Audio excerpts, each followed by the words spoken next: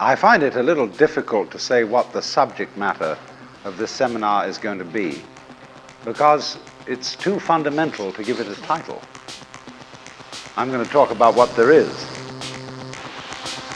Now, the first thing, though, that we have to do is to get our perspectives with some background about the basic ideas which, as Westerners living today in the United States, influence our everyday common sense, our fundamental notions about what life is about.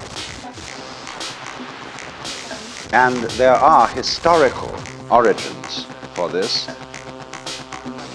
which influence us more strongly than most people realize.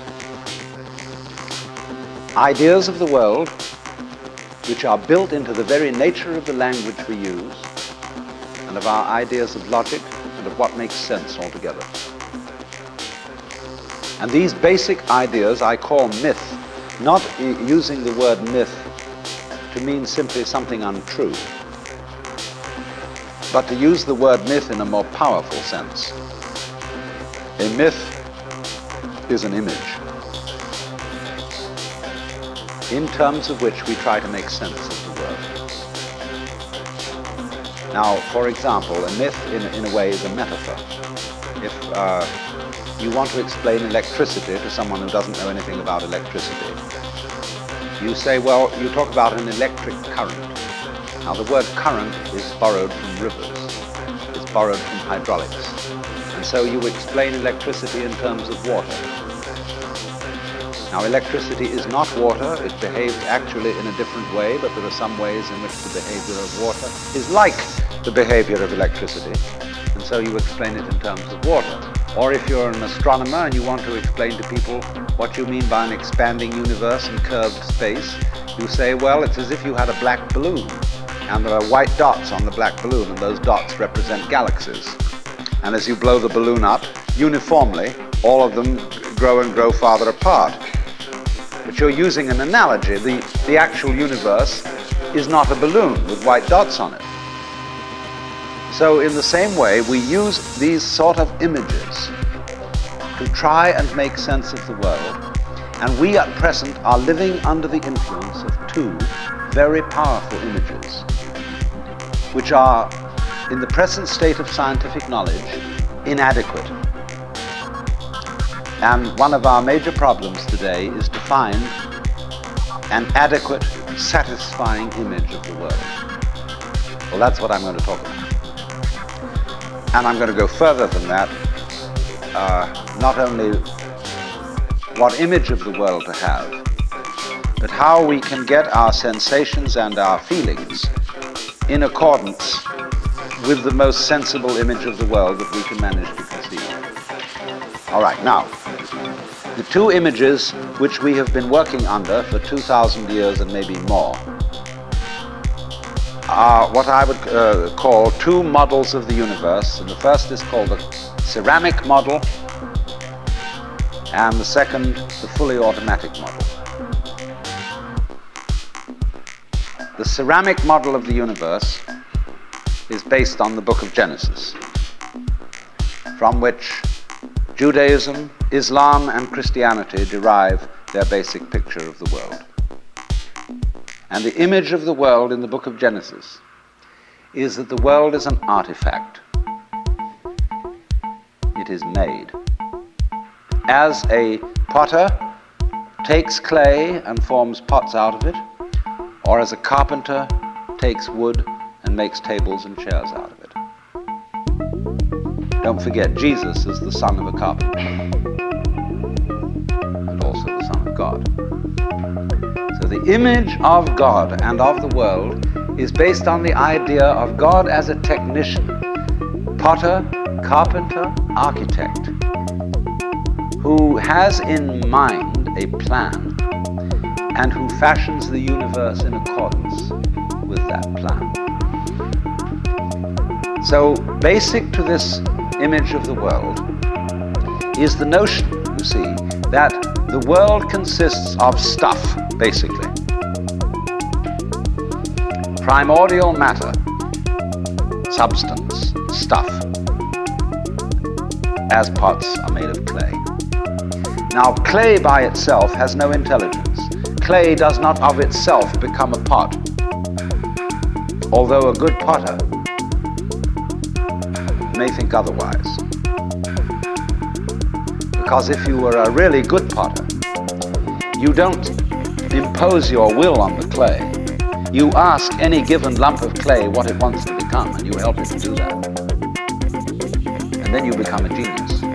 But the ordinary idea I'm talking about is that simply clay is unintelligent. It's just stuff. And the potter imposes his will on it and makes it become whatever he wants. And so in the book of Genesis, the Lord God creates Adam out of the dust of the earth. In other words, he makes a clay figurine, and then he breathes into it, and it becomes alive. Because the clay becomes in form. By itself it is formless, it has no intelligence, and therefore it requires an external intelligence and an external energy to bring it to life and to put some sense into it. And so in this way,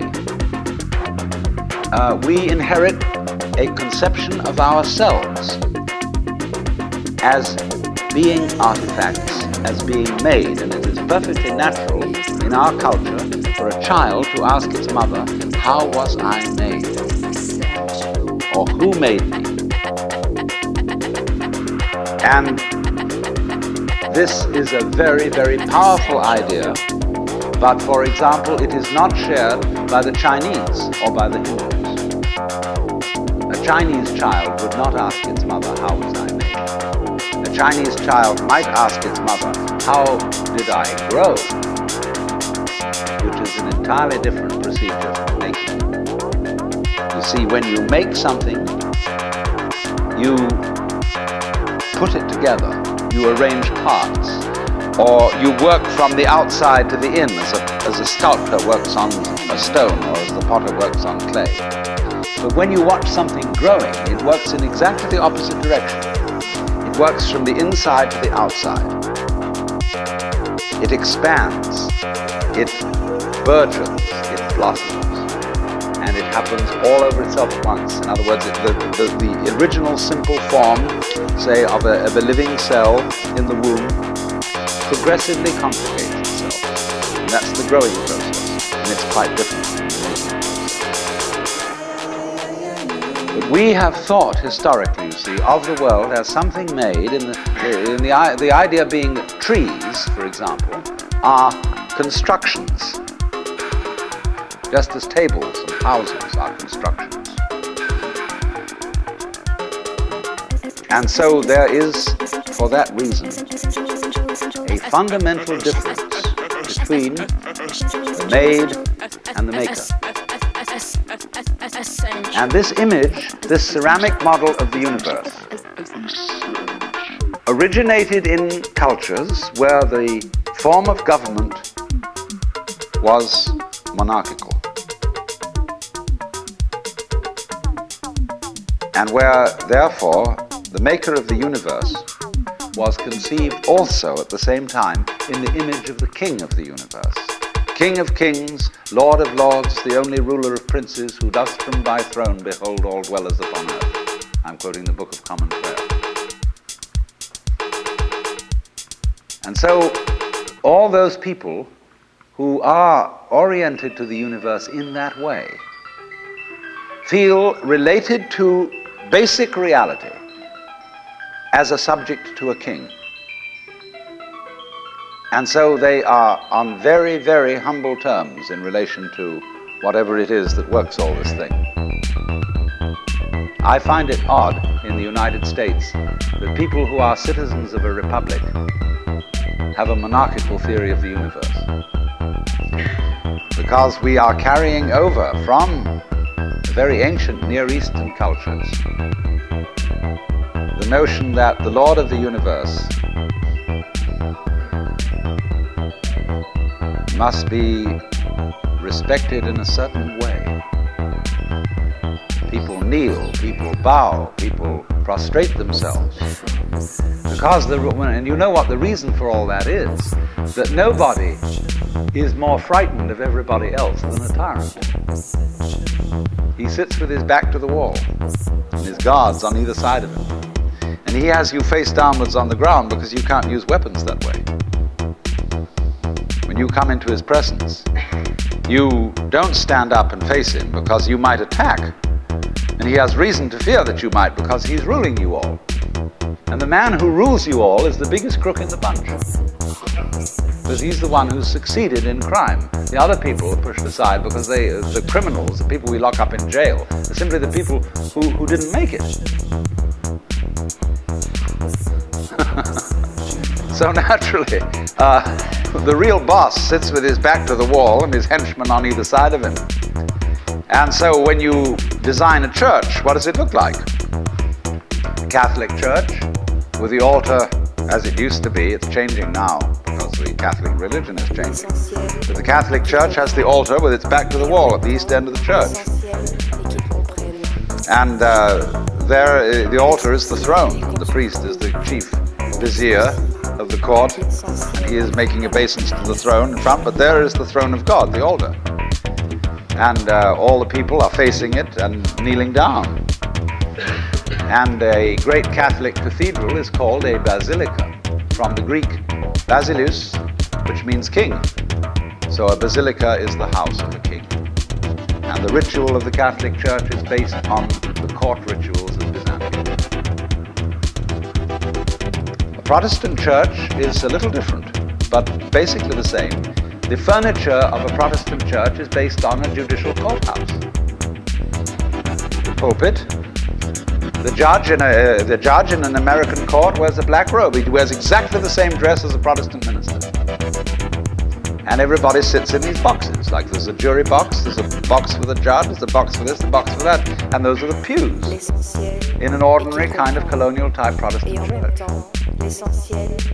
So both these kinds of churches, which have an autocratic view of the nature of the universe, decorate themselves, are architecturally constructed in accordance with political images of the universe. One is the king and the other is the judge, Your Honor.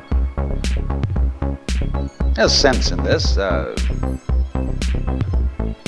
When in court you have to refer to the judge as Your Honor, it stops the people engaged in litigation from losing their tempers and getting rude.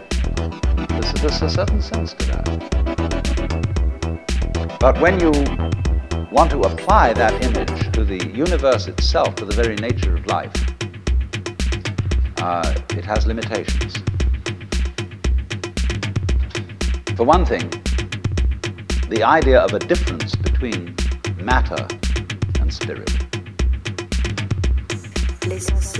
This idea doesn't work anymore. Long, long ago, physicists stopped asking the question, what is matter? They began that way. They wanted to know, what is the fundamental substance of the world? And the more they asked that question, the more they realized they couldn't answer it. Because if you're going to say what matter is, you've got to describe it in terms of behavior. And that is to say, in terms of form, in terms of pattern. You tell what it does.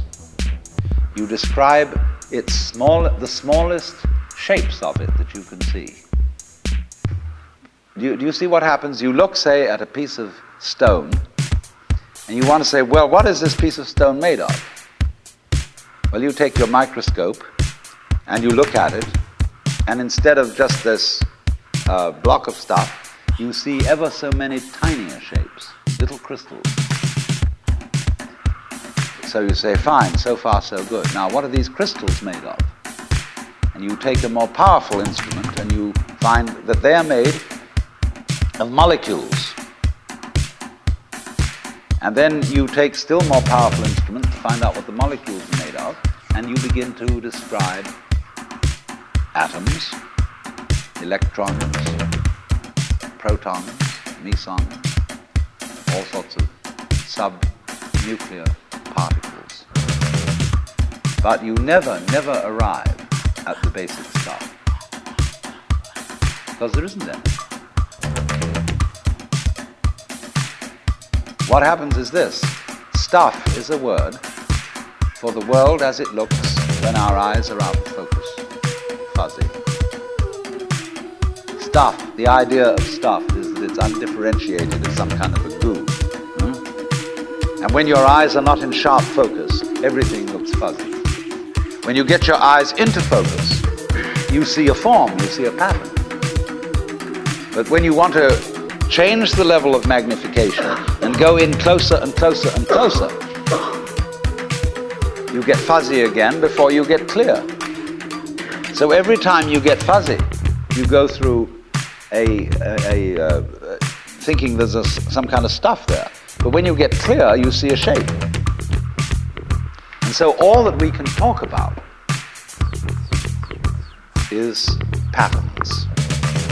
We never can talk about the stuff of which these patterns is supposed to be made, because you don't really have to suppose that there is any. It's enough to talk about the world in terms of pattern. It describes anything that can be described. You don't really then have to suppose that there is some stuff which constitutes the essence of the pattern in the same way that clay constitutes the essence of pots. Clay, and so for this reason, you don't really have to suppose that the world is some kind of helpless, passive, unintelligent junk which an outside agency has to inform and make it into intelligent shapes. So the picture of the world in the most sophisticated physics of today is not formed stuff, potted clay, but pattern. A self-moving, self-designing pattern, a dance. And we haven't yet, our common sense as individuals hasn't yet caught up with it. Well now, in the course of time, in the evolution of Western thought, the ceramic image of the world ran into trouble and changed into what I call the fully automatic model or image of the world. In other words, Western science was based on the idea that there are laws of nature. And it got that idea from Judaism and Christianity and Islam.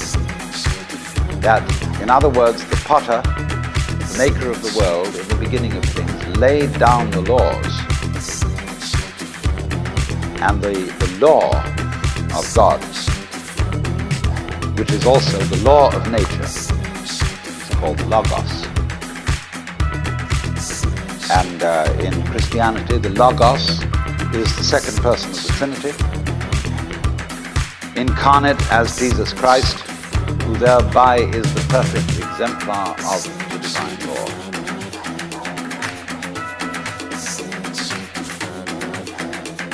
So we have tended to think of all natural phenomena as responding to laws, as if, in other words, the laws of the world were like the rails on which a streetcar or a tram or a train runs. And these things exist in a certain way, and all events respond to these laws. You know that limerick, there was a young man who said, "Damn, for it certainly seems that I am a creature that moves in determinate grooves. I'm not even a bus, I'm a tram." So, here's this idea that there's a kind of a plan, and everything responds and obeys that plan. Well, in the 18th century, Western intellectuals began to suspect this idea. What they suspected is whether there is a lawmaker, whether there is an architect of the universe. And they found out, or they reasoned, that you don't have to suppose that there is. Why? Because the hypothesis of God does not help us to make any predictions.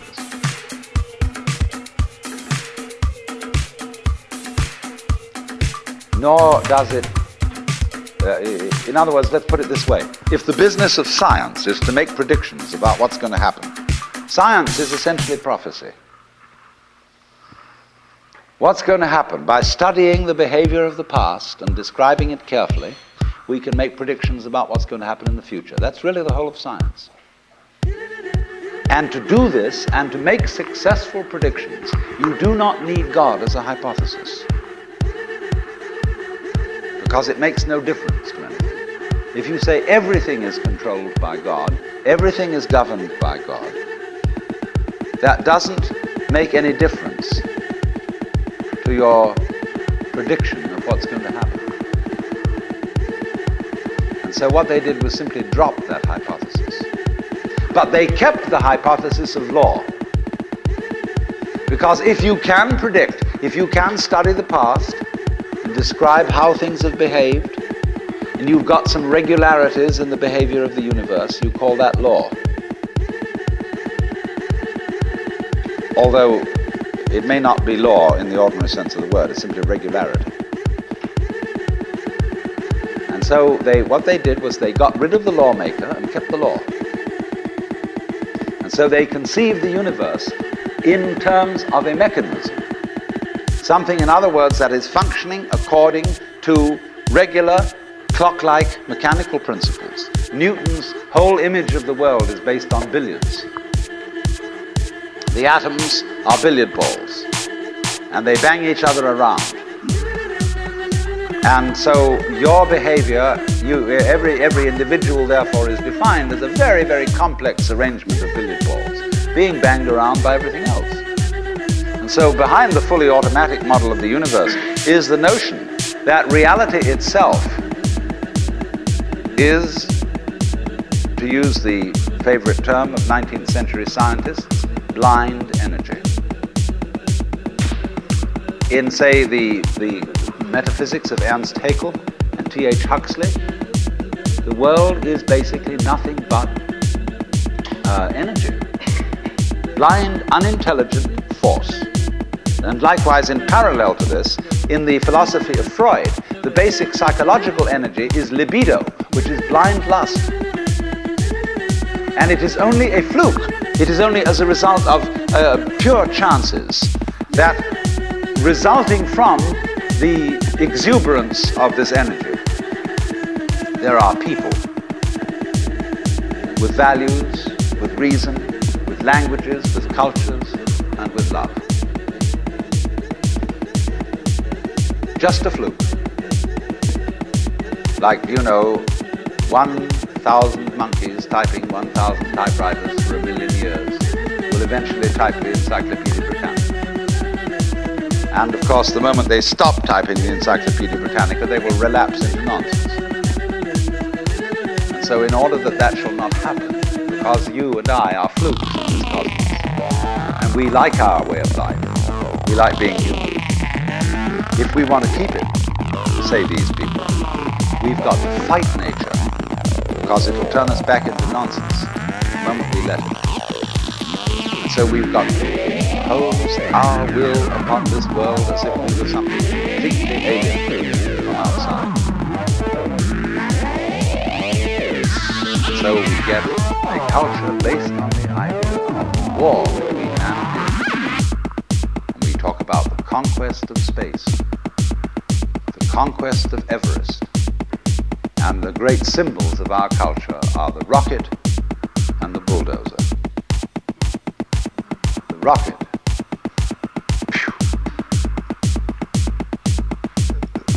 Compensation for the sexually inadequate male.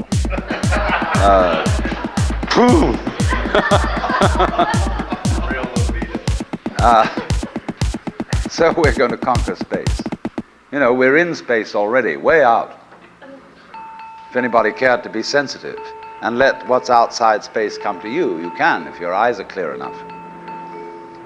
Aided by telescopes, aided by radio astronomy, aided by all the kind of sensitive instruments we can devise. We are as far out in space as we're ever going to get.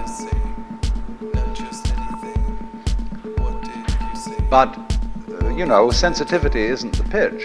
especially in the WASP culture of the United States, we define manliness in terms of aggression. You see, because we're a little bit frightened as to whether we are really men. And so we put on this great show of being a tough guy. It's completely unnecessary. You know, if you have what it takes, you don't need to put on that show. And you don't need to beat nature into submission. Why be hostile to nature? Because after all, you are the symptom of nature. You, as a human being, you grow out of this physical universe in just exactly the same way that an apple grows off an apple tree.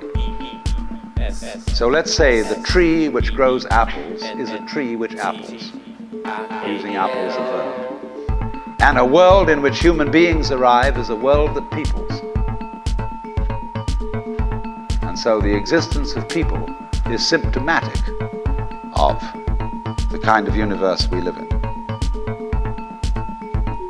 Just as spots on somebody's skin are symptomatic of chickenpox. Just as hair on a head is symptomatic of what's going on in the organism. But we have been brought up by reason of our two great myths, the ceramic and the fully automatic, not to feel that we belong in the world. So our popular speech reflects it. We say, I came into this world. You didn't, you came out of it. We say, face facts. We talk about encounters with reality, as if it was a head-on meeting of completely alien agencies, and the average person has the sensation that he is a somewhat that exists inside a bag of skin, a center of consciousness, which looks out at this thing, and what the hell's it going to do to me? You see? I recognize you kind of look like me, and I've seen myself in a mirror, and you look like you might be people. So maybe you're intelligent, maybe you can love too. And maybe perhaps you're all right. Some of you are anyway. You've got the right color of skin, or you have the right religion, or whatever it is, you're okay. But there are all those people over in Asia, Africa, and they may not really be people. When you want to destroy someone, you always define them as unpeople. So, but we have this hostility to the external world because of the superstition, the myth, the absolutely unfounded theory that you yourself exist only inside your skin. Now I want to propose another idea altogether. You know, there are astronomers. There's two great theories going on in astronomy about the origination of the universe. One is called the explosion theory and the other is called the steady state theory. The steady state people say there never was a time when the world began. It's always expanding, yes, but always as a result of free hydrogen in space. With the free hydrogen coagulates and makes new galaxies. But the other people say there was a primordial explosion, an enormous bang millions of years ago, billions of years ago, which flung all the galaxies into space. Well, let's take that just for the sake of argument and say that was the way it happened. It's like you took a bottle of ink and you threw it at a wall. Smash! And all that ink spreads. And in the middle, it's dense, isn't it? And as it gets out on the edge, the little droplets are finer and finer and make more complicated patterns. See? So in the same way, there was a big bang in the beginning of things, and it spread. And you and I, sitting here in this room, as complicated human beings, are way, way out on the fringe of that bang. We're the complicated little patterns on the end of it. Very interesting. But so we define ourselves as being only that. If you think that you are only inside your skin, you define yourself as one very complicated little curlicue, way out on the edge of that explosion, way out in space and way out in time. Billions of years ago, you were a big bang. Now you're a complicated human being. And then we cut ourselves off, like this, and don't feel that we're still the Big Bang. But you are. Depends how you define yourself. You are actually, if this is the way things started, if there was a Big Bang in the beginning, you're not something that is a result of the Big Bang. You're not something that is a sort of puppet on the end of the process. You are still the process. You are the Big Bang, the original force of the universe coming on as whoever you are. See, when I meet you, I see not just what you define yourself as, Mr. So-and-so, Miss So-and-so, Mrs. So-and-so. I see every one of you as the primordial energy of the universe coming on at me in this particular way. I know I'm that too. But we've learned to define ourselves as separate from it. So one of what I would call a kind of a basic problem we've got to go through first is to understand that there are no such things as things. That is to say, separate things or separate events. That is only a way of talking. And if you can understand this, you're going to have no further problems. I once asked a group of high school children, what do you mean by a thing? And first of all, they gave me all sorts of synonyms. They said it's an object, which is simply another word for a thing. It doesn't tell you anything about what you mean by a thing. Finally, a very smart girl from Italy, who was in the group, said a thing is a noun. And she was quite right. A noun isn't a part of nature, it's a part of speech. There are no nouns in the physical world. There are no separate things in the physical world either. See, the physical world is wiggly. It's something like this.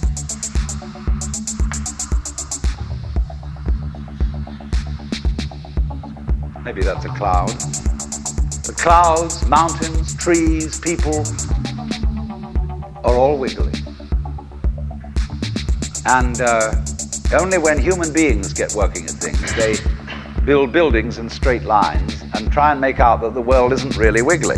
But here are we sitting in this room all built on straight lines, but each one of us is as wiggly as all get out. Now then, when you want to get control of something that wiggles, it's pretty difficult, isn't it? You try and pick up a fish in your hands, and the fish is wiggly and it slips out. What do you do to get hold of the fish? You use a net. And so the net is the basic thing we have for getting hold of the wiggly world. So if you want to get hold of this wiggle, you've got to put a net over it. You see? Now what's going to happen? A net is something regular. And I can number the holes in a net. So many holes up, so many holes across. And if I can number these holes, I can count exactly where each wiggle is in terms of a hole in that net. And that's the beginning of calculus, the art of measuring the world. But in order to do that, I've got to break up the wiggle into bits. And I've got to call this a specific bit, and this the next bit of the wiggle, and this the next bit, and this the next bit of the wiggle. And so these bits are things or events. Bits of wiggles, which I mark out in order to talk about the wiggle, in order to measure it, and therefore in order to control it. But in nature, in fact, in the physical world, the wiggle isn't bitted. Like you don't get a cut-up fryer out of an egg. But you have to cut the chicken up in order to eat it. You bite it. But it doesn't come bitten. So the world doesn't come thinged. It doesn't come evented. You and I are all as much continuous with the physical universe as a wave is continuous with the ocean. The ocean waves, and the universe peoples. And as the wave, I wave at you and say, you! The world is waving at you, at me with you. And saying, hi, I'm here. But our consciousness, the way we feel and sense our existence, being based on a myth that we are made, that we are parts, that we are things, Our consciousness has been influenced so that each one of us does not feel that. We feel we have been hypnotized, literally hypnotized, by social convention into feeling and sensing that we exist only inside our skins. That we are not the original bang, but just something out on the end of it. And therefore we are scared stiff. My wave is going to disappear. And I'm going to die. And that would be awful. We've got a mythology going now, which as Father Maskell put it, we are nothing but something that happens between the maternity ward and the crematorium. And that's it. And therefore everybody feels unhappy and miserable. You know, this is what people really believe today. You may go to church, you may say you believe in this, that, and the other, but you don't. Even Jehovah's Witnesses, who are the most fundamentalists, they're polite when they come round and knock at the door. But if you really believed in Christianity, you'd be screaming in the streets. But nobody does. You'd be taking full-page ads in the paper every day. You would have the most terrifying television programs. The churches would be going out of their minds if they really believe what they teach. But they don't. They think they ought to believe what they teach. They believe they should believe, but they don't believe it, because what we really believe is the fully automatic model. And that is our basic, plausible common sense. You are a fluke. You are a separate event. And you run from the maternity ward to the crematorium, and that's it, baby. That's it. Now, why does anybody think that way? There's no reason to, because it isn't even scientific. It's just a myth. And it's invented by people who wanted to feel a certain way. They want to play a certain game. See, the game of God got embarrassing. The idea of God as the potter, the architect of the universe, is good. It makes you feel that life is, after all, important. There is someone who cares. It has meaning, it has sense, and you are valuable in the eyes of the Father. But after a while, it gets embarrassing. And you realize that everything you do is being watched by God. He knows your tiniest, inmost feelings and thoughts, and you say after a while, quit bugging me. I don't want you around.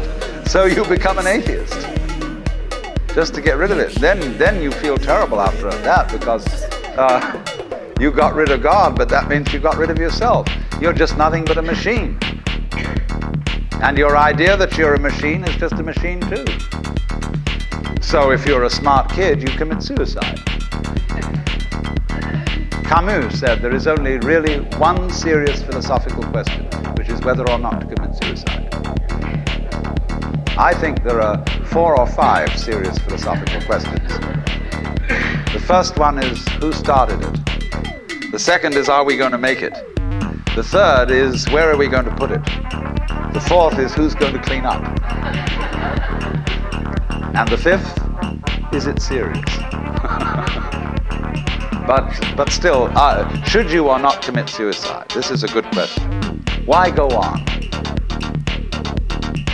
And you only go on if the game is worth the gambling. Now, the universe has been going on for an incredible long time. And so really, a satisfactory theory of the universe has to be one that's worth betting on. That's it seems to me, absolutely elementary common sense. If you make a theory of the universe which isn't worth betting on, why bother? Just commit suicide. But if you want to go on playing the game, you've got to have an optimal theory for playing the game. Otherwise, there's no point in it. But the people who coined the fully automatic theory of the universe were playing a very funny game. What they wanted to say was this: all you people who believe in religion are old ladies and wishful thinkers. you've got a big daddy up there and you want to comfort and thing, but life is rough. Life is tough. And success goes to the most hard-headed people. That was a very convenient theory when the European-American world was colonizing the natives everywhere else. That we are the end product of evolution, and we're tough. See, I'm a big, strong guy because I face facts, and life is just a bunch of junk, and I'm going to impose my will on it and turn it into something else. And I'm real hard. See, that's a way of flattering yourself. So it has become academic, plausible, fashionable that this is the way the world works. In academic circles, no other theory of the world than the fully automatic model is respectable. Because if you're an academic person, you've got to be an intellectually tough person. You've got to be prickly. There are basically two kinds of philosophy. One's called prickles, the other's called goo. And prickly people are precise, rigorous, logical. They like everything chopped up and clear. Goo people like it vague. For example, in physics, prickly people believe that the ultimate constituents of matter are particles. Goo people believe it's waves. And in philosophy, prickly people are logical positivists and goo people are idealists. And they're always arguing with each other. But what they don't realize is that neither one can take his position without the other person. Because you wouldn't know you advocated prickles unless there was somebody else advocating goo. You wouldn't know what a prickle was unless you knew what goo was. Because life is not either prickles or goo, it's gooey prickles and prickly goo. And they go together like back and front, male and female. And that's the answer to philosophy. See, I'm a philosopher, and I'm not going to argue very much, because if you don't argue with me, I don't know what I think. So if we argue, I say thank you, because owing to the courtesy of your taking a different point of view, I understand what I mean, so I can't get rid of you. But however, you see, this whole idea that the universe is just nothing at all but unintelligent force playing around, not even enjoying it, is a put-down theory of the world. People who had an advantage to make, a game to play by putting it down, and making out that because they put the world down, they were a superior kind of people. So that just won't do. We've had it. Because if you seriously go along with this idea of the world, you're what is technically called alienated. You feel hostile to the world. You feel that the world is a trap. It is a mechanism, it's electronic and neurological mechanisms into which you somehow got caught. And you, poor thing, have to put up with being in a body that's falling apart and that gets cancer, that gets the Great Siberian Itch, and it's just terrible. And these mechanics, doctors are trying to help you out, but they really can't succeed in the end. And you're just going to fall apart, and it's a grim business, and it's too bad. So if you think that that's the way things are, you may as well commit suicide right now. Unless you say, well, I daren't. Because there really, after all, there might be eternal damnation in the back of the thing if I did that. Or then I identify with my children or something, and I think of them going on and without me and nobody to support them. Because if I do go on in this frame of mind and continue to support them, I shall merely teach them to be like I am. And they'll go on dragging it out to support their children, and they won't enjoy it. And they'll be afraid to commit suicide, and so will their children. They all learn the same lesson.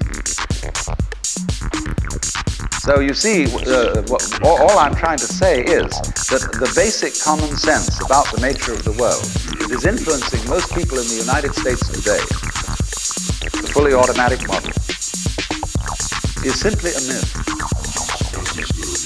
If you want to say that the idea of God the Father with his white beard on the golden throne is a myth, in the bad sense of the word myth, so is this other one. It's just as phony and has just as little to support it as being the true state of affairs. Wow. Let's get this clear. If there is any such thing at all as intelligence and love and beauty, well, you found it in other people. In other words, it exists in us as human beings. And as I said, if it is there in us, it is symptomatic of the scheme of things. We are as symptomatic of the scheme of things as the apples are symptomatic of the apple tree or the rose of the rose bush.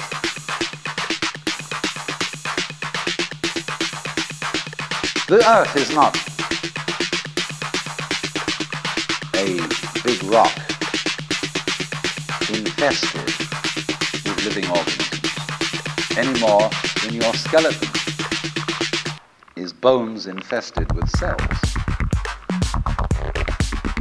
The earth is geological, yes, but this geological entity grows people. And our existence on the earth is a symptom of the solar system and its balances, as much as the solar system in turn is a symptom of our galaxy, and our galaxy in its turn is a symptom of the whole company of galaxies. Goodness only knows what that's in. But you see, when as a scientist you describe the behavior of a living organism, you try to say what a person does. It's the only way in which you can describe what a person is. Describe what they do. Then you find out that in making this description, you cannot confine yourself to what happens inside the skin. In other words, you can't talk about a person walking unless you start describing the floor. Because when I walk, I don't just dangle my legs in empty space. I move in relationship to a room. And so in order to describe what I'm doing when I'm walking, I have to describe the room. I have to describe the territory. So in describing my talking at the moment, I can't describe this just as a thing in itself, because I'm talking to you. And so what I'm doing at the moment is not completely described unless your being here is described also.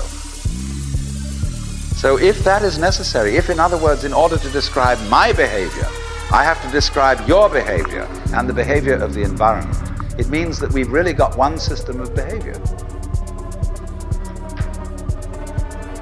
That what I am involves what you are. I don't know who I am unless I know who you are. And you don't know who you are unless you know who I am. There was a wise rabbi once said, if I am I because you are you, and you are you because I am I, then I am not I and you are not you. In other words, we are not separate. We define each other. We're all backs and fronts to each other. You know, you can't, for example, have two sticks. You lean two sticks against each other and they stand up because they support each other. Take one away and the other falls. Or you know, Ballantine beer trademark, also a symbol of the Holy Trinity, where there are three interlocked rings. If you pull one out, the other two separate. They interdepend. And so in exactly that way, we and our environment, and all of us and each other, are interdependent systems. We know who we are in terms of other people. We all lock together. And this is, again and again, the serious scientific description of how things happen. And to such an extent that any good scientist knows, therefore, that what you call the external world is as much you as your own body. Your skin doesn't separate you from the world, it's a bridge through which the external world flows into you, and you flow into it. Just, for example, as a whirlpool in water, you could say, because you have a skin, you have a definite shape, you have a definite form. All right? Here is a flow of water, and it suddenly does a whirlpool. And then it goes on. The whirlpool is a definite form, but no water stays put in it. The whirlpool is something the stream is doing. And exactly the same way, the whole universe is doing each one of us. And I see you today, and I recognize you tomorrow, just as I would recognize a whirlpool in a stream. I'd say, oh yes, I've seen that whirlpool before. It's just near so-and-so's house on the edge of the river. It's always there. So in the same way, when I meet you tomorrow, I recognize you, you're the same whirlpool you were yesterday. But you're moving. The whole world is moving through you. All the cosmic rays, all the food you're eating, the stream of steaks and milk and eggs and everything is just flowing right through you. When you're wiggling the same way, the world is wiggling, the stream is wiggling you. And the problem is, you see, we haven't been taught to feel that way. The myths underlying our culture and underlying our common sense have not taught us to feel identical with the universe, but only parts of it, only in it, only confronting it, aliens.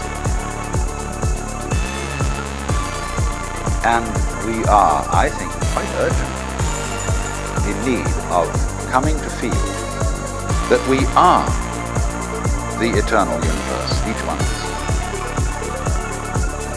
Otherwise, we're going to go out of our heads. We're going to commit suicide, collectively, with courtesy of H-bombs. And, all right, supposing we do, well, that will be that, and it'll be life making experiments on other galaxies. Maybe they'll find a better game.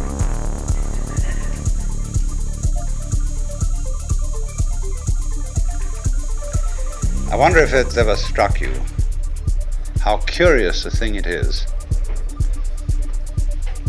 that most of the things that we experience, we regard as things that happen to us,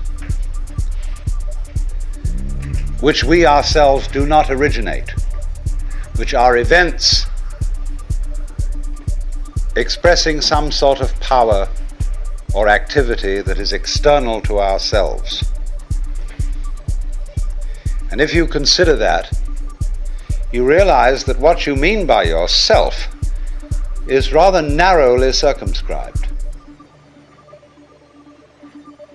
Even events that go on in our own bodies are put in the category of things that happen to us in the same way as things that go on in the world outside our skins.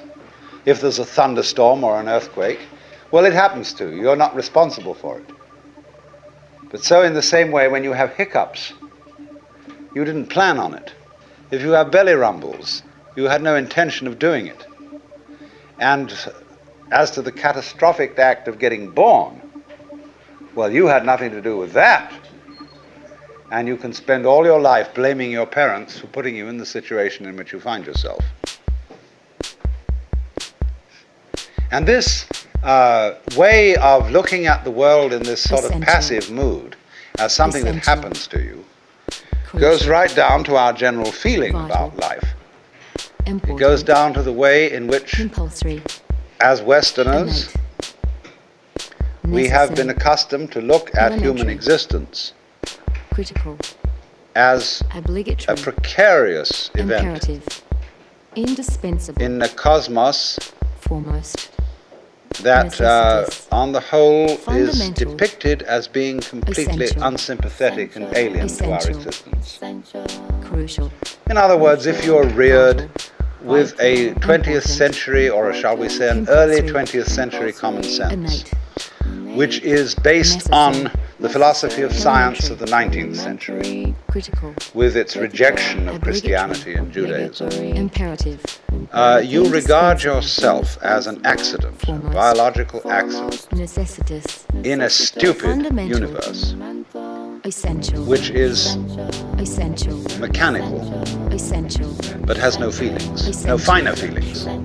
essential, A vast, essential, pointless essential. gyration That is of such radioactive an rocks and gas essential, in which you happen to occur. essential, essential, Because if you don't have that point of view and you are more traditional, essential, you look upon yourself as a child of God, pertaining to essence, essential, and therefore under authority. In other words, there's a big boss on top of all this, important, who allowed you, compulsory, at his pleasure, innate, to deign to have the disgusting effrontery to exist. elementary, And you better watch your P's and Q's, because that Almighty is looking after you. With the attitude of this is going to hurt me more than it's going to hurt you. necessitous, And fundamental, when you look at the world essential, in that image, or in the other image that it's a stupid mechanism, crucial, either point of view you take, you don't really belong. compulsory, innate, You're not really part of all this. And I could use a stronger word than part, only we don't have it in English. critical, obligatory, We have to say something like imperative, connected with it, essential to it, formal, or to put it in the strongest possible way, it is quite alien to Western thought essential, to conceive esencial, that the external world, which is defined as something that happens to you, and your body itself as something that you got caught up with, essential, it is quite alien to our thought That to is such consider by all its that essence as you essential. yourself. essential, Because you see, we have Essential. such a myopic view essential, of what oneself Essential. is. essential, essential. It's as if, in other pertaining to words, essence. we selected how much experience is really to be regarded as me. As if you focused your attention on certain restricted areas of the whole panorama of things that you experience, and say, I will take sides with that much of it. Now, we come here right at the start to an extremely important principle, which is the different points of view you get when you change your level of magnification. That is to say, you can look at something with a microscope and see it a certain way. You can look at it with the naked eye and see it in a certain way. You can look at it with a telescope and you see it in another way. Now, which level of magnification is the correct one? Well, obviously, they're all correct. They're just different points of view. You can, for example, look at a newspaper photograph under a magnifying glass, and where with the naked eye you will see a human face, with the magnifying glass you will just see a profusion of dots, rather meaninglessly scattered. But as you stand away from that connection of dots, which all seem to be separate and apart from each other, they suddenly arrange themselves into a pattern. And you see that these individual dots add up to some kind of sense. Now you'll see at once from this illustration that maybe you, when you take a myopic view of yourself, as most of us do, but you may add up to some kind of sense that is not apparent to you in your ordinary consciousness. When we examine our bloodstreams under a microscope, we see there's one hell of a fight going on. All sorts of microorganisms are chewing each other up. And if we got overly fascinated with our view of our own bloodstreams in the microscope, we should start taking sides, which would be fatal, because the health of our organism depends on the continuance of this battle. What is, in other words, conflict at one level of magnification is harmony at a higher level. Now, could it possibly be, therefore, that we, with all our problems, conflicts, neuroses, sicknesses, political outrages, wars, tortures, and everything that goes on in human life, are a state of conflict which can be seen in a larger perspective as a situation of harmony?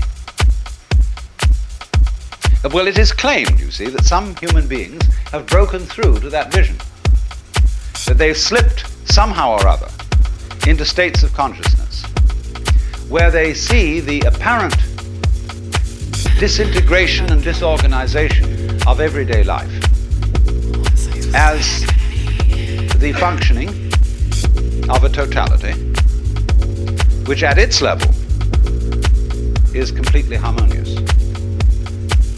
And you could say, aha, at last I see, I got the point. I've seen how all this makes sense. But what this insight depended upon was your overcoming the illusion that space separates things. That is to say, the space, the interval between your body and mine. The interval created by birth at one end and death at the other. And then after somebody's death, then somebody else's birth. These are events with intervals between them. And normally we regard these intervals in time, these intervals in space, as having no importance, no function. We tend to see the universe itself as really consisting in all the stars and galaxies. That's what it is, that's what we notice. But the space in which all this happens is sort of written off as something that isn't really there. But what one has to realize is that the space is an essential function of the things in the space. After all, you can't have separate stars unless there is a space around. Eliminate the space and you will see you couldn't have this phenomenon at all. And vice versa. You couldn't have the space. They wouldn't be there in any sense whatsoever if there weren't the bodies in it. So the bodies in the space and the space are two aspects of a single continuum. They're related together in exactly the same way as a back and a front. And you just don't get one without the other. So the moment you see that intervals, that space is connective, you can understand at once how you are not just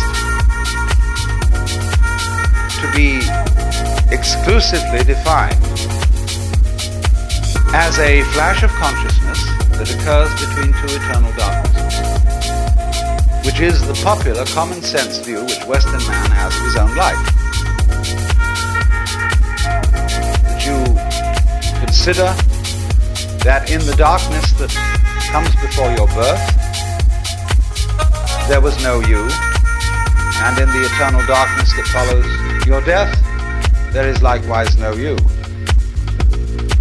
And I'm going to discuss these matters not by appealing to any special spooky knowledge, as if I had been traveling on the higher planes and knew all my previous incarnations and therefore could tell you authoritatively that you are much more than this individuality. I'm going to do it on a basis of complete common sense, that everybody has access to the facts.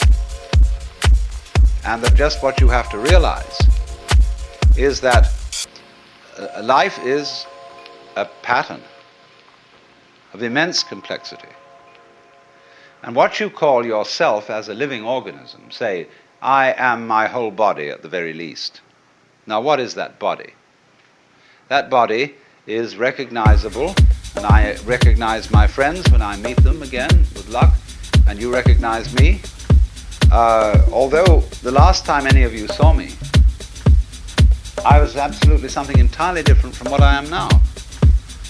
Just as the flame of a candle is never a constant. The flame of a candle is a stream of hot gas. Only you say the flame of the candle as if it were a constant. Well, it is a recognizably constant pattern. The spear-shaped outline of the flame and its coloration is a constant pattern. But in exactly the same way, we are all constant patterns. And that's all we are. The only thing constant about us at all is the doing rather than the being. It's the way we behave, the way we dance. Only there's no we that dances. There's just the dancing. Just as the flame is the streaming of hot gas, just as a whirlpool in a river is a whirling of streaming water. There is no thing that whirlpools. There is the whirlpool, and in the same way, each one of us is a very, very delightfully complex undulation of the energy of the whole universe. Only by our process of miseducation, we've been deprived of the knowledge of that fact. Not as if there was someone to blame for this, because it's always with our own tacit consent. Because life is basically a game of hide and seek. Because life is pulsation, on and off. Here it is, and now it isn't. And by being this pulsation, we know it's there. See, you don't know what you mean by on unless you know what you mean by off. That's why when we want to awaken someone, we knock at the door. It's not enough to slam the door once with your fist and make a big noise, but you keep up a pulsation, because that by its on and offness attracts attention. All life, you see, is this flickering in and out. Only there are enormous rhythms in it. There are very fast flickering ins and outs, like the reaction of light upon our eyes, such that if I take a lighted cigarette in the dark and I spin it, you will see a circle of fire. Because the reflection of that cigarette tip on your retina lasts, it endures. Just in the same way as on a radar screen. An image stays a little while until it's revivified by another round. So in that way, you see, you notice continuity.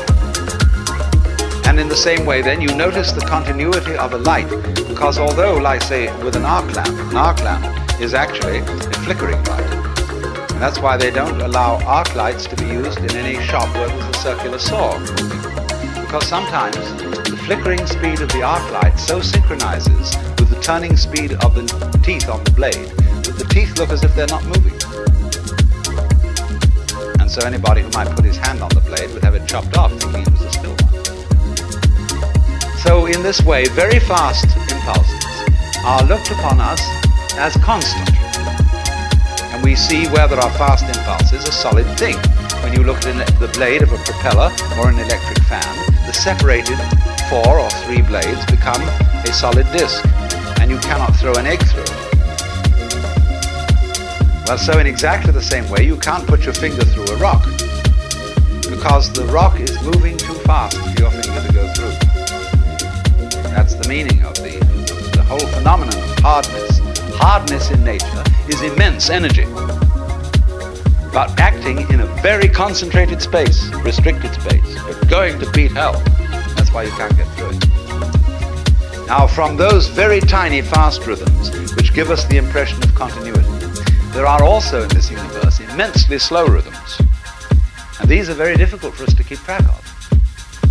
And they impress us and depress us as our own life and death, as our coming and going, which goes for what is to us such a slow pace that we can't possibly believe that it is really a rhythm.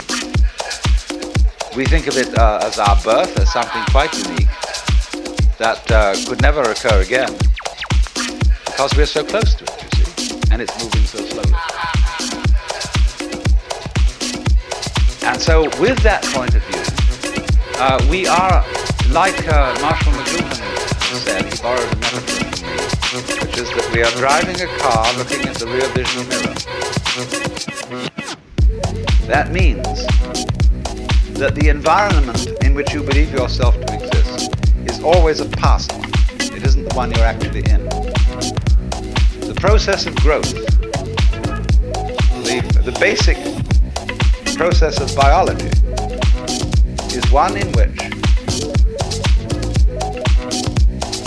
lower orders are always being superseded by higher orders.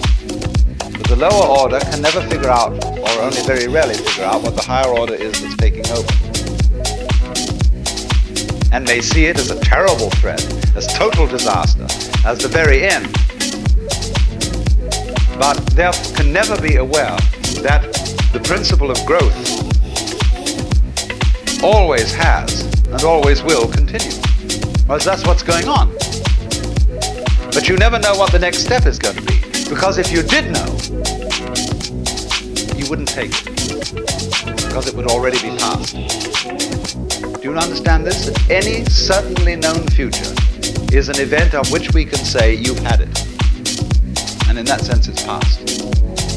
When we play games, and we say in chess or in bridge or whatever game you're playing, the outcome of the game becomes certain. We at that point cancel the game and begin a new one. Because the whole zest of the thing, which takes me back to the idea that this whole thing is a hide and seek game, is that you don't know what the next order coming up is. But one thing you can be sure of, it will be an order, and it will comprehend you. At the moment we stand at a time in history where we're beginning to think of the great countdown on the end of the human race. Terrifying possibility that through atomic energy we may obliterate this planet and turn the whole globe into a star. Maybe that's the way all the stars started. Imagine, this great thing coming up. The countdown on the end. 7, 6, 5, 4, 3, 2, 1.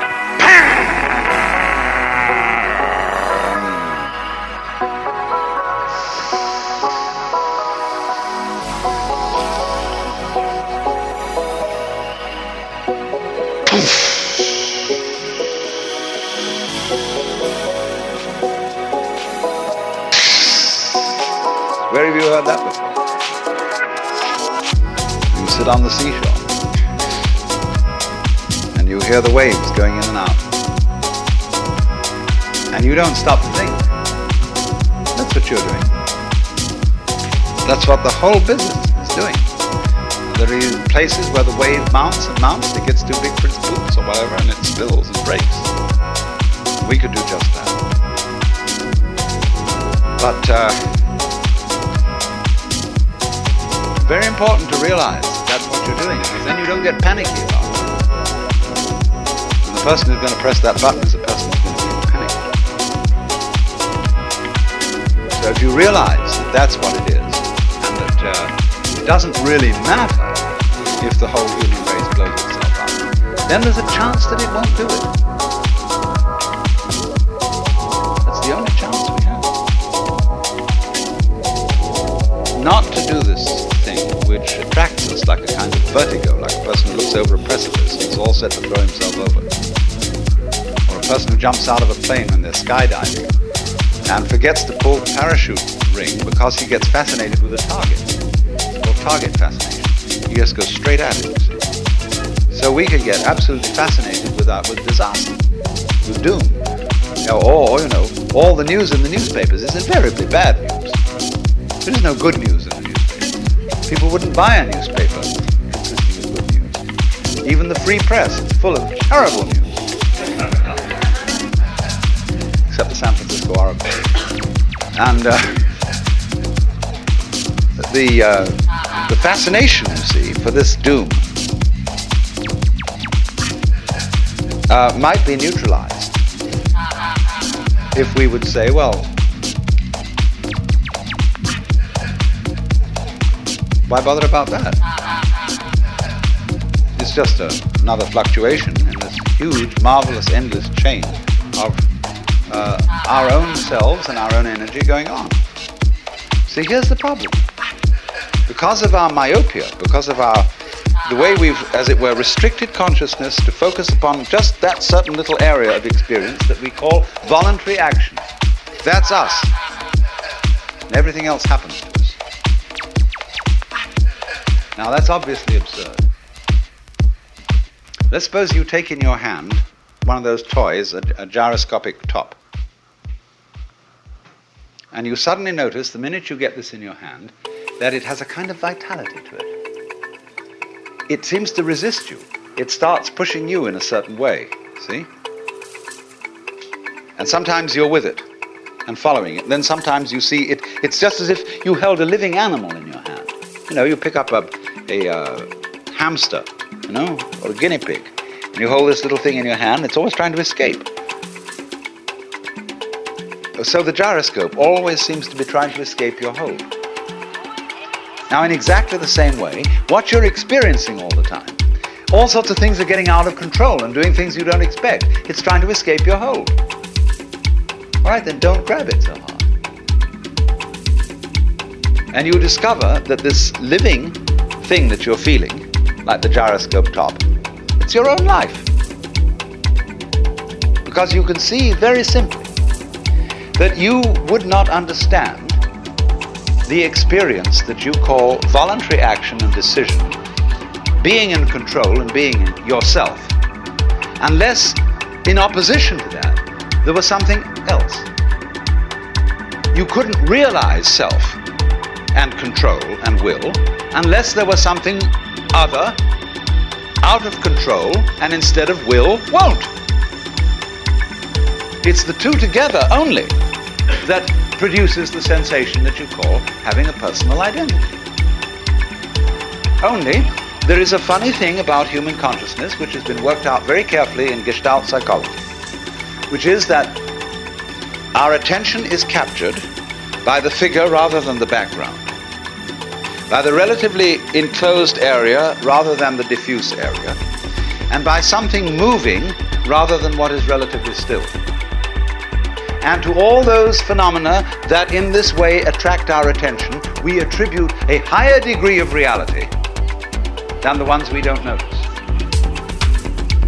That's only because, for the moment, those are more important to us. Consciousness, you see, is a radar that is scanning the environment to look out for trouble, just in the same way as a ship's radar is looking for rocks or other ships.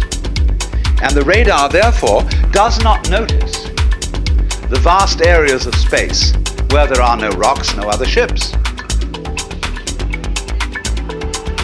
So in the same way, our eyes, or rather the selective consciousness behind the eyes, only pays attention to what we think is important. I am at this moment aware of all of you in this room, of every single detail of your clothing, of your faces, and so on, but I'm not noticing it all. And therefore, I will not be able to remember tomorrow exactly how each one of you looked and what you were wearing. Because what I notice is restricted to things that I think are particularly important. If I notice some particularly beautiful girl in the audience, then I might notice also what she's wearing, and that would be memorable. But by and large, you see, we scan things over, but we pay attention only to what our set of values tells us we ought to pay attention to. But quite obviously, you as a complete individual are much more than the scanning system. You are in relationships with the external world that on the whole are incredibly harmonious. And so in this way, we have this rather myopic way of looking at things. And we screen out from attention anything that is not immediately important to a scanning system based on sensing danger. But quite obviously, you as a complete individual are much more than the scanning system. You are in relationships with the external world that on the whole are incredibly harmonious. Going back to this illustration of every living body as something like the flame of a candle, the energies of life in the form of temperature, light, air, and food, and so on, are streaming through you all at this moment in the most magnificently harmonious way. And you're, all of you, far more beautiful than any candle flame. Just sitting in these chairs, just going. Only we are so used to it. We say about that, so what? Show me something interesting. show me something new. Because it's a characteristic of consciousness that it ignores stimuli that are constant. When anything is constant, it says, okay, that's safe, it's in the bag, you needn't pay attention to that anymore. And therefore, we eliminate systematically from our awareness all the gorgeous things that are going on all the time, and instead only become focused on the things, the troublesome things that might happen to upset it. Which is all right, but we make too much of it. And we make so much of it that we identify our very selves, I, ego, with the radar, with the troubleshooter. And that's only a tiny fragment of one's total being. So that if you do become aware that you are not simply that scanning mechanism, but you are your complete organism, then very swiftly, in turn, as a consequence of that, you become aware that your organism is not the way you think about it when you look at it from the standpoint of conscious attention, from the standpoint of the ego. From the standpoint of the ego, your organism is your kind of vehicle, your automobile in which you go around. But from a physical point of view, your organism is again like the candle flame or the whirlpool. It is something which is a continuous patterning or activity of the whole cosmos. The key idea here is pattern. Let's suppose I'm going to borrow a metaphor from Buckminster Fuller. Suppose we have a rope, and one section of this rope is made of manila hemp. The next section is cotton. The next section is silk. The next section is nylon, and so on. Now we tie a knot in this rope. Just an ordinary 1/over knot. And you find by putting your finger in the knot, you can move it all the way down the rope. Now, as this knot travels, it's first of all made of manila hemp, it's then made of cotton, it's then made of silk, it's then made of nylon, and so on. But the knot keeps going on. That's the integrity of pattern, the continuing pattern, which is what you are. Because you might, for several years you might be a vegetarian, and you might be a meat eater, and so on, and your constitution changes all the time, but your friends still recognize you, because you're still putting on the same show. It's the same pattern. That is the recognizable individual. But we are trained in our language. The very structure of the language we talk deceives us into misunderstanding this. Because when we see a pattern, we ask, what's it made of? Like you see a table. Is it made of wood or is it made of aluminum? But then when you inquire into what is wood, and how does wood differ from aluminum, the only thing a scientist can tell you is the different patterns, that is to say, the different molecular structure of the two things. And a molecular structure is not a description of what something is made of, it is a description of what dance it is performing, what motions, what kind of a symphony this is. Because basically, all phenomena of life are musical, and gold differs from lead in exactly the same way that a waltz differs from a mazurka. It's a different dance. And there isn't anything that's dancing. That is a deception we get into because we have two parts of speech in our grammar. We have nouns and verbs. And verbs are supposed to describe the activities of nouns. And this is simply a convention of speech. You could have a language with only verbs in it. You don't need any nouns, or you could also have a language with the nouns only and no verbs. And it would perfectly adequately describe what's going on in the world. So if you were used to speaking with a language that had one part of speech, you could say just as much as we can with two, and be a lot clearer. Only at first it would sound awkward, but you would soon get used to it. And then when you got used to it, it would be a matter of common sense that the patterning of the world is not some kind of stuff that's patterned. You don't have to seek for a substance underlying the whole thing. It's just pattern. And we're all that. And wherever you see patterning, you will see the principle that big fleas have little fleas upon their backs to bite them. Little fleas have lesser fleas, and so ad infinitum. And then you reverse the process, see? Little fleas, infinitely little fleas, are always on the back of bigger fleas. And those bigger fleas are on the back of still bigger ones. And those bigger fleas on the back of still more whopping fleas, you see? It goes the other way too. And so in this way, there is, to a person who really wakes up, you very soon realize that your existence is not something that is just the hopeless little creature that's suddenly confronted with a great big external world that goes gah at him, and eats him up. Every tiniest little thing that comes into being, every minute little fruit fly or gnat or bacterium,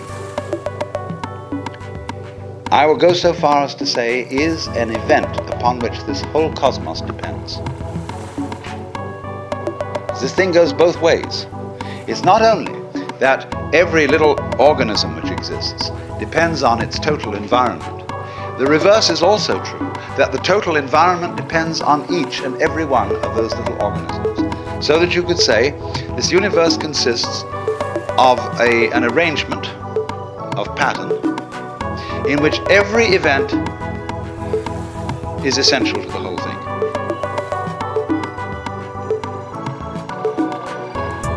Now, we screen that idea out of our consciousness in exactly the same way that we screen out the perception of space as an important reality.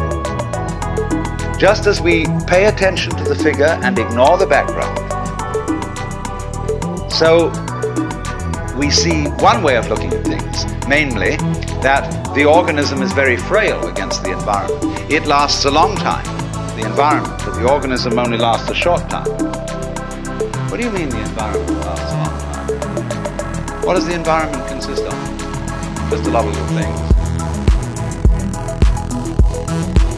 And yet there is the environment just as the same way as there is the face in the newspaper photograph behind all those little dots. When you get far enough away from it, you see the face. When you get far enough away from all the organisms and the little bits of things, you see the environment in another scale of magnification. But actually, the whole thing is arranged in a polar system where the enormous depends on the tiny and the tiny depends on the enormous. And you get a relationship between these extremes which can be called a transaction. That is to say, a transaction when there's buying and selling. It's impossible to have buying without selling and selling without buying. They always go together. But of course, the person you see who's interested in buying thinks more about buying than he thinks about the other fellow selling. And if he does that, he's going to get a bad buy. Because he doesn't really think about the mechanisms the other fellow's using to sell. And if I want to sell something and think too much about selling, I don't enter sufficiently into the psychology of the buyer. So then I'm not a good business shark. So in this way, we are always, as it were, overemphasizing a certain aspect of our experience. And we say, now, what is important about people? This is the great credo of the West. Is there unique individuality?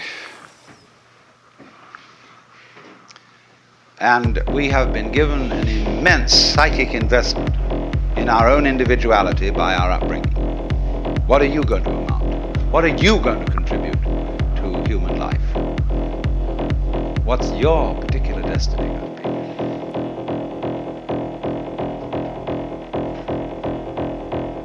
It's a fine idea. But the thing we don't understand is that it won't work, this great idea, without being balanced with its opposite. Just as you can't have the back without the front. So you cannot have the values of a unique personality unless at the same time everybody recognizes that there is another level at which we're not unique at all, but that I am you and you are I. That, in other words, the so-called I that we all have, you see, every one of you feels that you're the center of the universe, and that everything else is happening around you in a circle. You can turn around and you can see sort of equally far in all directions, especially if you're in a ship in the middle of the ocean. So you're in the middle. And it's true from the standpoint of astronomy. We live in a curved space-time continuum. That is to say, in a universe in which every point may be regarded as the center. Consider a sphere. Here's a ball. What point on this ball is the center of its surface? You can see at once that any point can be the center of its surface. So legitimately, all points in the universe are the center. That's St. Bonaventure's description of God. That circle whose center is everywhere and whose circumference is nowhere. So everybody's in that situation. And at that depth of your existence, we are all like the nerve ends on your own skin. See, at every point on your skin, there's a little nerve end going beep and getting information from the outside world. Another and another and another, all over. And they all constitute your total sensitivity. So in the same way, when all these people sitting around here, with their little eyes and little ears and things, they're going beep, and they're all really one common center called I, which is looking at itself from ever so many different points of view. Only, we are so close to it, and we are so absorbed in the different ways each one of them is doing, that we neglect the community underneath. Just like when you've never seen Chinese people before, and you go into a bunch of Chinese people, you can't tell the difference between them. You think, well, all Chinese look the same. Well, the Chinese, when they first saw us, they thought we all looked the same. We all had red hair and long noses. And then when you get to know, when I live in Japan for a week, 2 weeks, 3 weeks, and suddenly all the Japanese start turning into people. And they look like, they don't look Japanese anymore, they just look like people. They're all different.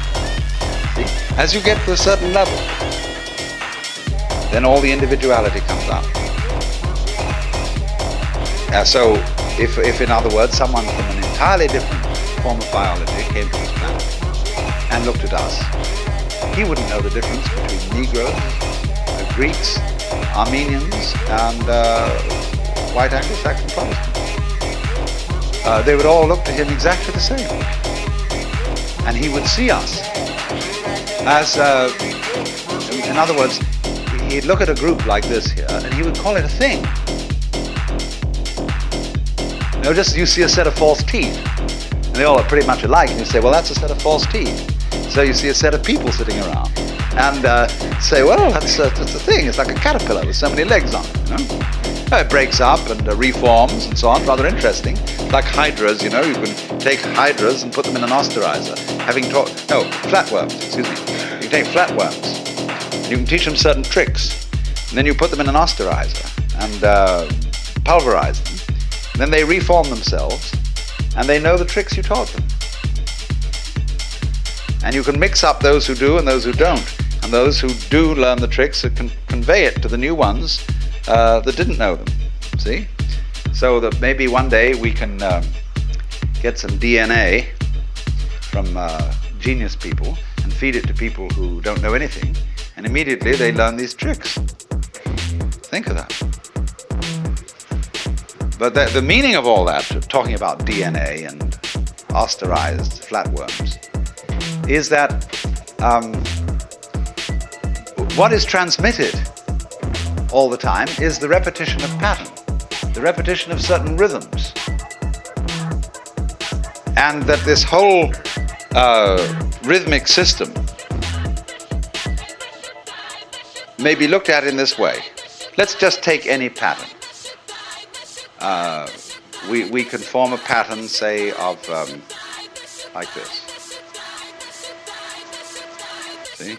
I make a kind of a loop-ended cross in the air. Now, let's consider what is the problem involved in analyzing that pattern into smaller parts. Shall I say each one of these loops is a part? There are 4 parts, therefore, to the pattern. Well, where does a loop begin and end? Just excuse me, let's look at it another way. I could say that not this was a part, but this was a part of the pattern. There were 4 of those. You should all study, incidentally, the drawings of a great Dutch artist by the name of Escher, whose work appeared a little while ago in the Scientific American, but he has a book of the most fantastic patterns, where you will see, for example, an arrangement of devils. And when you look at the background, it's an arrangement of angels. That everything goes with its counterpoint, so that when you look at one of Escher's pictures, you don't know which is the foreground and which is the background. You just flip, flip, flip, flip, flip, and you can have it either way. Well, everything's like that. Only because, as I said, we are fascinated with what we have at the moment selected as the foreground. We say, foreground, it comes before, it's important. That's what's there, the background. Oh, that's just background, see? Supposing you suddenly do a flip on that, you realize the foreground, yeah, it's kind of close, but as we say of people, you could only see the trees, you can't see the forest. Like businessmen who say they're very practical, but they're very short-sighted and don't know what's good for them. They put themselves out of their business regularly, so they have to start wars in order to carry on business. And, that's stupid. So you always, wherever you are looking at the general panorama of sensory experience, try switching. Try shifting your attention to all the things you thought were unimportant, to the consonants, to the background, and begin looking at the spaces between people. All painters have to learn this, because especially if you're working in oils, you actually have to paint in the background. Weavers know this, because when they're making patterns in weaving, they've got to weave the background as well. Or if you do needlepoint with embroidery, think of the hours you spend putting in the background over the canvas in wool. And you become aware of it. Same way the people who made the great Oriental carpets. They're much more aware of the background as constituting an essential part of the total experience. So, as you become aware of this, you will see the same thing that you notice in music, namely that it is only as a result of hearing the interval between tones that you hear any melody. If you don't hear the interval, you're tone deaf, and all notes are the same noise. All you hear is rhythm. You don't hear any melody. You've got to hear the interval. So then watch the intervals between people. The things that aren't said. The things that are tacit. The things that are implicit rather than explicit in all life. And then you begin to get connected. It's very important to have a connection in life. And to be in the know. And this is the way it fundamentally comes out. Of seeing the thing you forgot. You can always bug people in a beautiful way, in a very helpful way, by just saying to them, what did you forget? Well, I don't know. What was I supposed to remember? Oh, I'm really not trying to put you on. It's not difficult. This is something completely obvious that you forgot. You'd easily remember it because it's so obvious. Well, that's the hardest thing in the world to think of. What's the most obvious thing I forgot? Well, who do you think you are? How do you answer that question? Who are you? Well, you give a name. You say, I'm Joe Dokes, I'm Alan Watts. That's not true. That's what people told you. They put that name on you. They taught you to to identify with it and to behave as it was expected to behave. But that's not who you are. You know very well. Go back in your memory. Go back into your infancy before they started telling you all this stuff. Who are you? And if you get with that, you'll know very well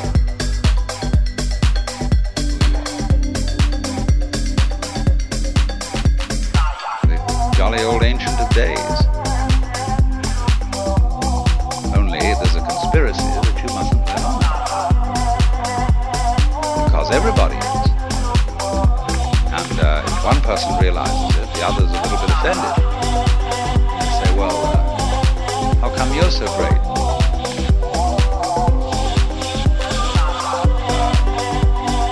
We worked it in Christianity by a very clever thing of allowing just one individual to be recognized as the God incarnate.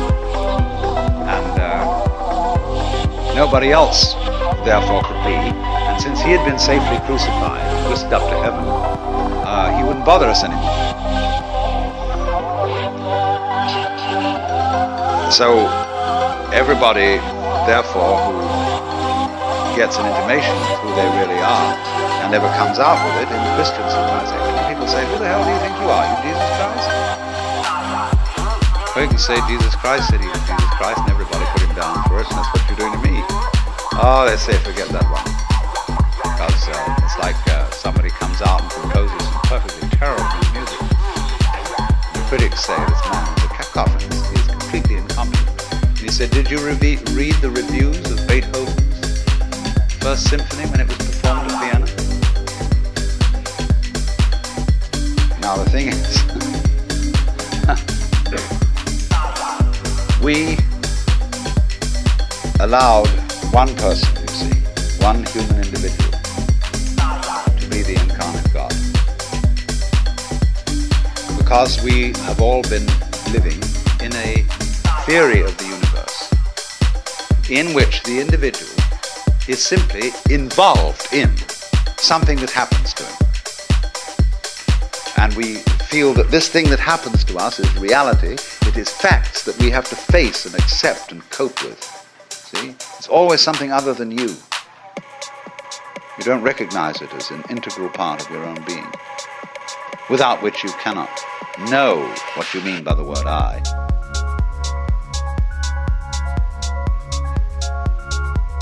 But in the truth of the matter is, though, that if you will face it out, every single one of us knows that that isn't true.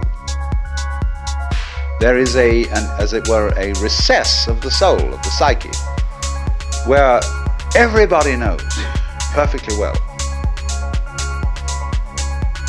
that you are not just this irresponsible little mouse that's been chucked down into this world, but that you are really doing this work. You're running it. Only you can't admit it just in the same way as you can't admit that you're responsible for the way your own heart beats. You say, oh, that's not my doing. I've no control over my heart. Do you have any control over being conscious? Do you know how you will? You say, I intend to take my hand down from my face and put it on my leg. I can do that, but I don't know how the hell it's done. So what we mean by the capacity of voluntary control in the ordinary sense of the word is that we don't understand it at all. So you might say, in a funny backwards way, that the only kind of control you really understand is that where you're not using your will. Because you just do it so easy, like you open and close your hand. You know how to do it? Sure you know how to do it. But you can't put it into words and explain to someone how to do it. You say, well, come on, aren't you human? Don't you know how to open and close your hand? Just do it, silly. But we don't realize, you see, that just as we know how to do this, we know equally well how to turn the sun into light, how to blue the sky, how to blow the wind, how to wave the ocean, how to digest food, and I might add, to be digested by bacteria and transformed. As we transform our steaks, we will in turn be transformed. But the pattern keeps going. And it's always you. Only you see you have this marvelous capacity to transform yourself without knowing that you're doing it. Therefore you keep surprising yourself. And therefore you keep on doing it. Because if you didn't surprise yourself, you wouldn't go on doing it. It's just the very fact, you see, that you seem to be the victims of a thing you don't understand, and that you seem to conclude your life every time in a wipeout called death, where all your control goes. It's just exactly that opposite condition to what you call being alive that allows you to be alive. Only every time it happens, it's like it's new. It's like every time you're born, it seems like it was the only time. But of course, if it wasn't like that,